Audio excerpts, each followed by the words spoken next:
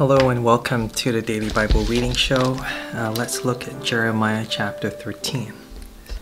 Is it too late to do that? Okay, just before 10. Let's try to finish this before 10. Heavenly Father, help us to abide in your word. Plant it deep in us. Help us to rest in it and to rejoice in these promises, we pray. In Jesus' name, amen. Jeremiah 13. This is what the Lord said to me.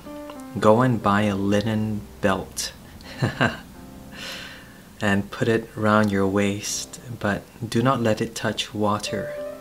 So I bought a belt as the Lord directed and put it round my waist. So I wore it. Then the word of the Lord came to me a second time. Take the belt you bought and are wearing around your waist and go now to Pirath.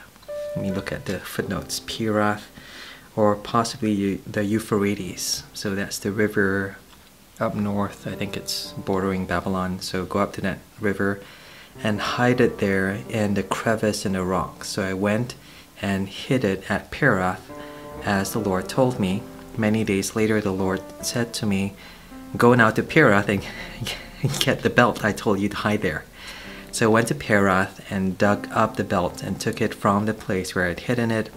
But now it was ruined and completely useless. Actually, my t-shirt has like this fake belt. So kind of like he bought this belt, he wore it, and then he dug a hole and just left his belt there. God said, go and take it back. And by the time he got it back, it was all worn out and dirty and unusable.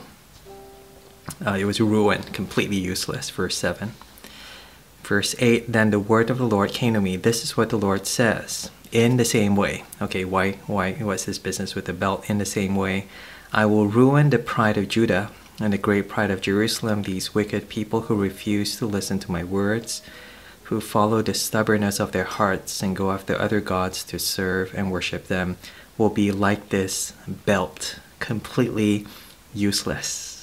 For as a belt is bound round a man's waist, so I bound the whole house of Israel and the whole house of Judah to me, declares the Lord, to be my people, for my renown and praise and honor, but they've not listened. I think we'll just look at just this bit. I'll stop there. It's kind of late. So there's this picture of this belt that is worn out, and so it's a picture of how they've become completely useless because they've no longer listened to God. But this belt was initially something that was bound to God himself. So God wore this belt. God had the people of Judah and Jerusalem as his pride. They were really, really close to him, and he loved them. I think that's the picture that you're meant to see with Jeremiah wearing this belt. God used to wear us around him.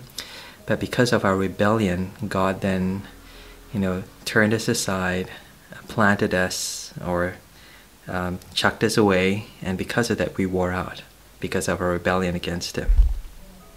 Yeah, I think that's kind of the picture we get here. I think both a picture of judgment, that because of our rebellion, we'll be cast away from God, like old clothing, you throw it away. But also how, God actually treasured this relationship he had with his people. Kind of like, I'm not sure everyone has a favorite belt, but maybe a favorite t-shirt.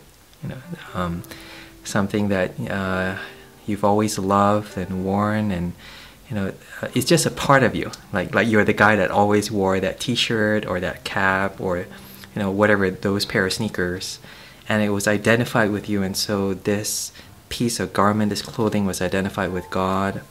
And so there's that intimacy and that love and that closeness that God had with his people. And I guess it's such a shame that he has to cast it aside.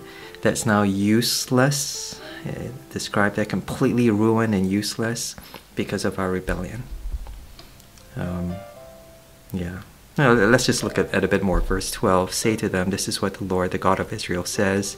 Every wineskin should be filled with wine. And if they should say to you, don't you know that every wineskin should be filled with wine? And though we know that every wineskin should be filled with wine, you have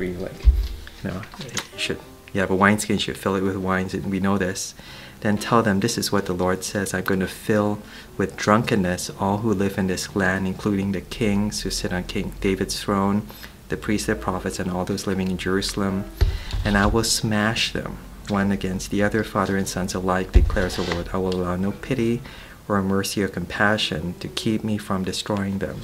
So God is using a lot of picture language. I think this is the first time that Jeremiah almost demonstrates this prophecy of judgment.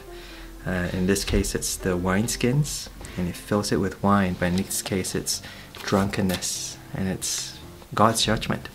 That they would destroy one another because they're incapable of sound mind, I guess. They're drunken, but also they will smash one against the other, fathers and sons alike.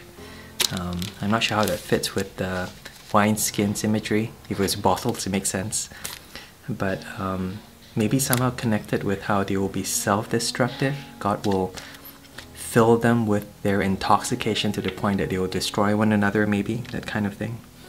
And he says, I will allow no pity, no mercy, no compassion to keep me from destroying them. So again, kind of like a vivid picture that what God is warning against, it's a real thing.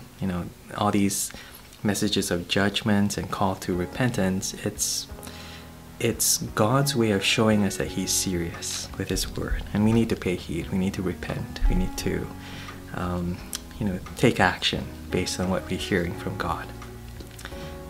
Heavenly Father, thank you for these very vivid pictures. I think they make it clear to us that you are speaking to us. In this case, it's of judgment, and it's very unpleasant. But I think if it's meant to wake us up, if it causes us to turn back to you, then that's a good thing. But even if not so, it just shows that your word is true. It's not empty. These threats of judgment, they're real, and it also displays your truthfulness, your power to bring about what you've said you will do. So in all these things, give us the kind of wisdom in terms of how to apply it to ourselves, and then to speak this with love, with compassion, and also with faithfulness to others. We pray this in Jesus' name. Amen. So Jeremiah 13. And I think it is just about 10 o'clock, so I should stop now. Thanks for watching. Bye, and God bless.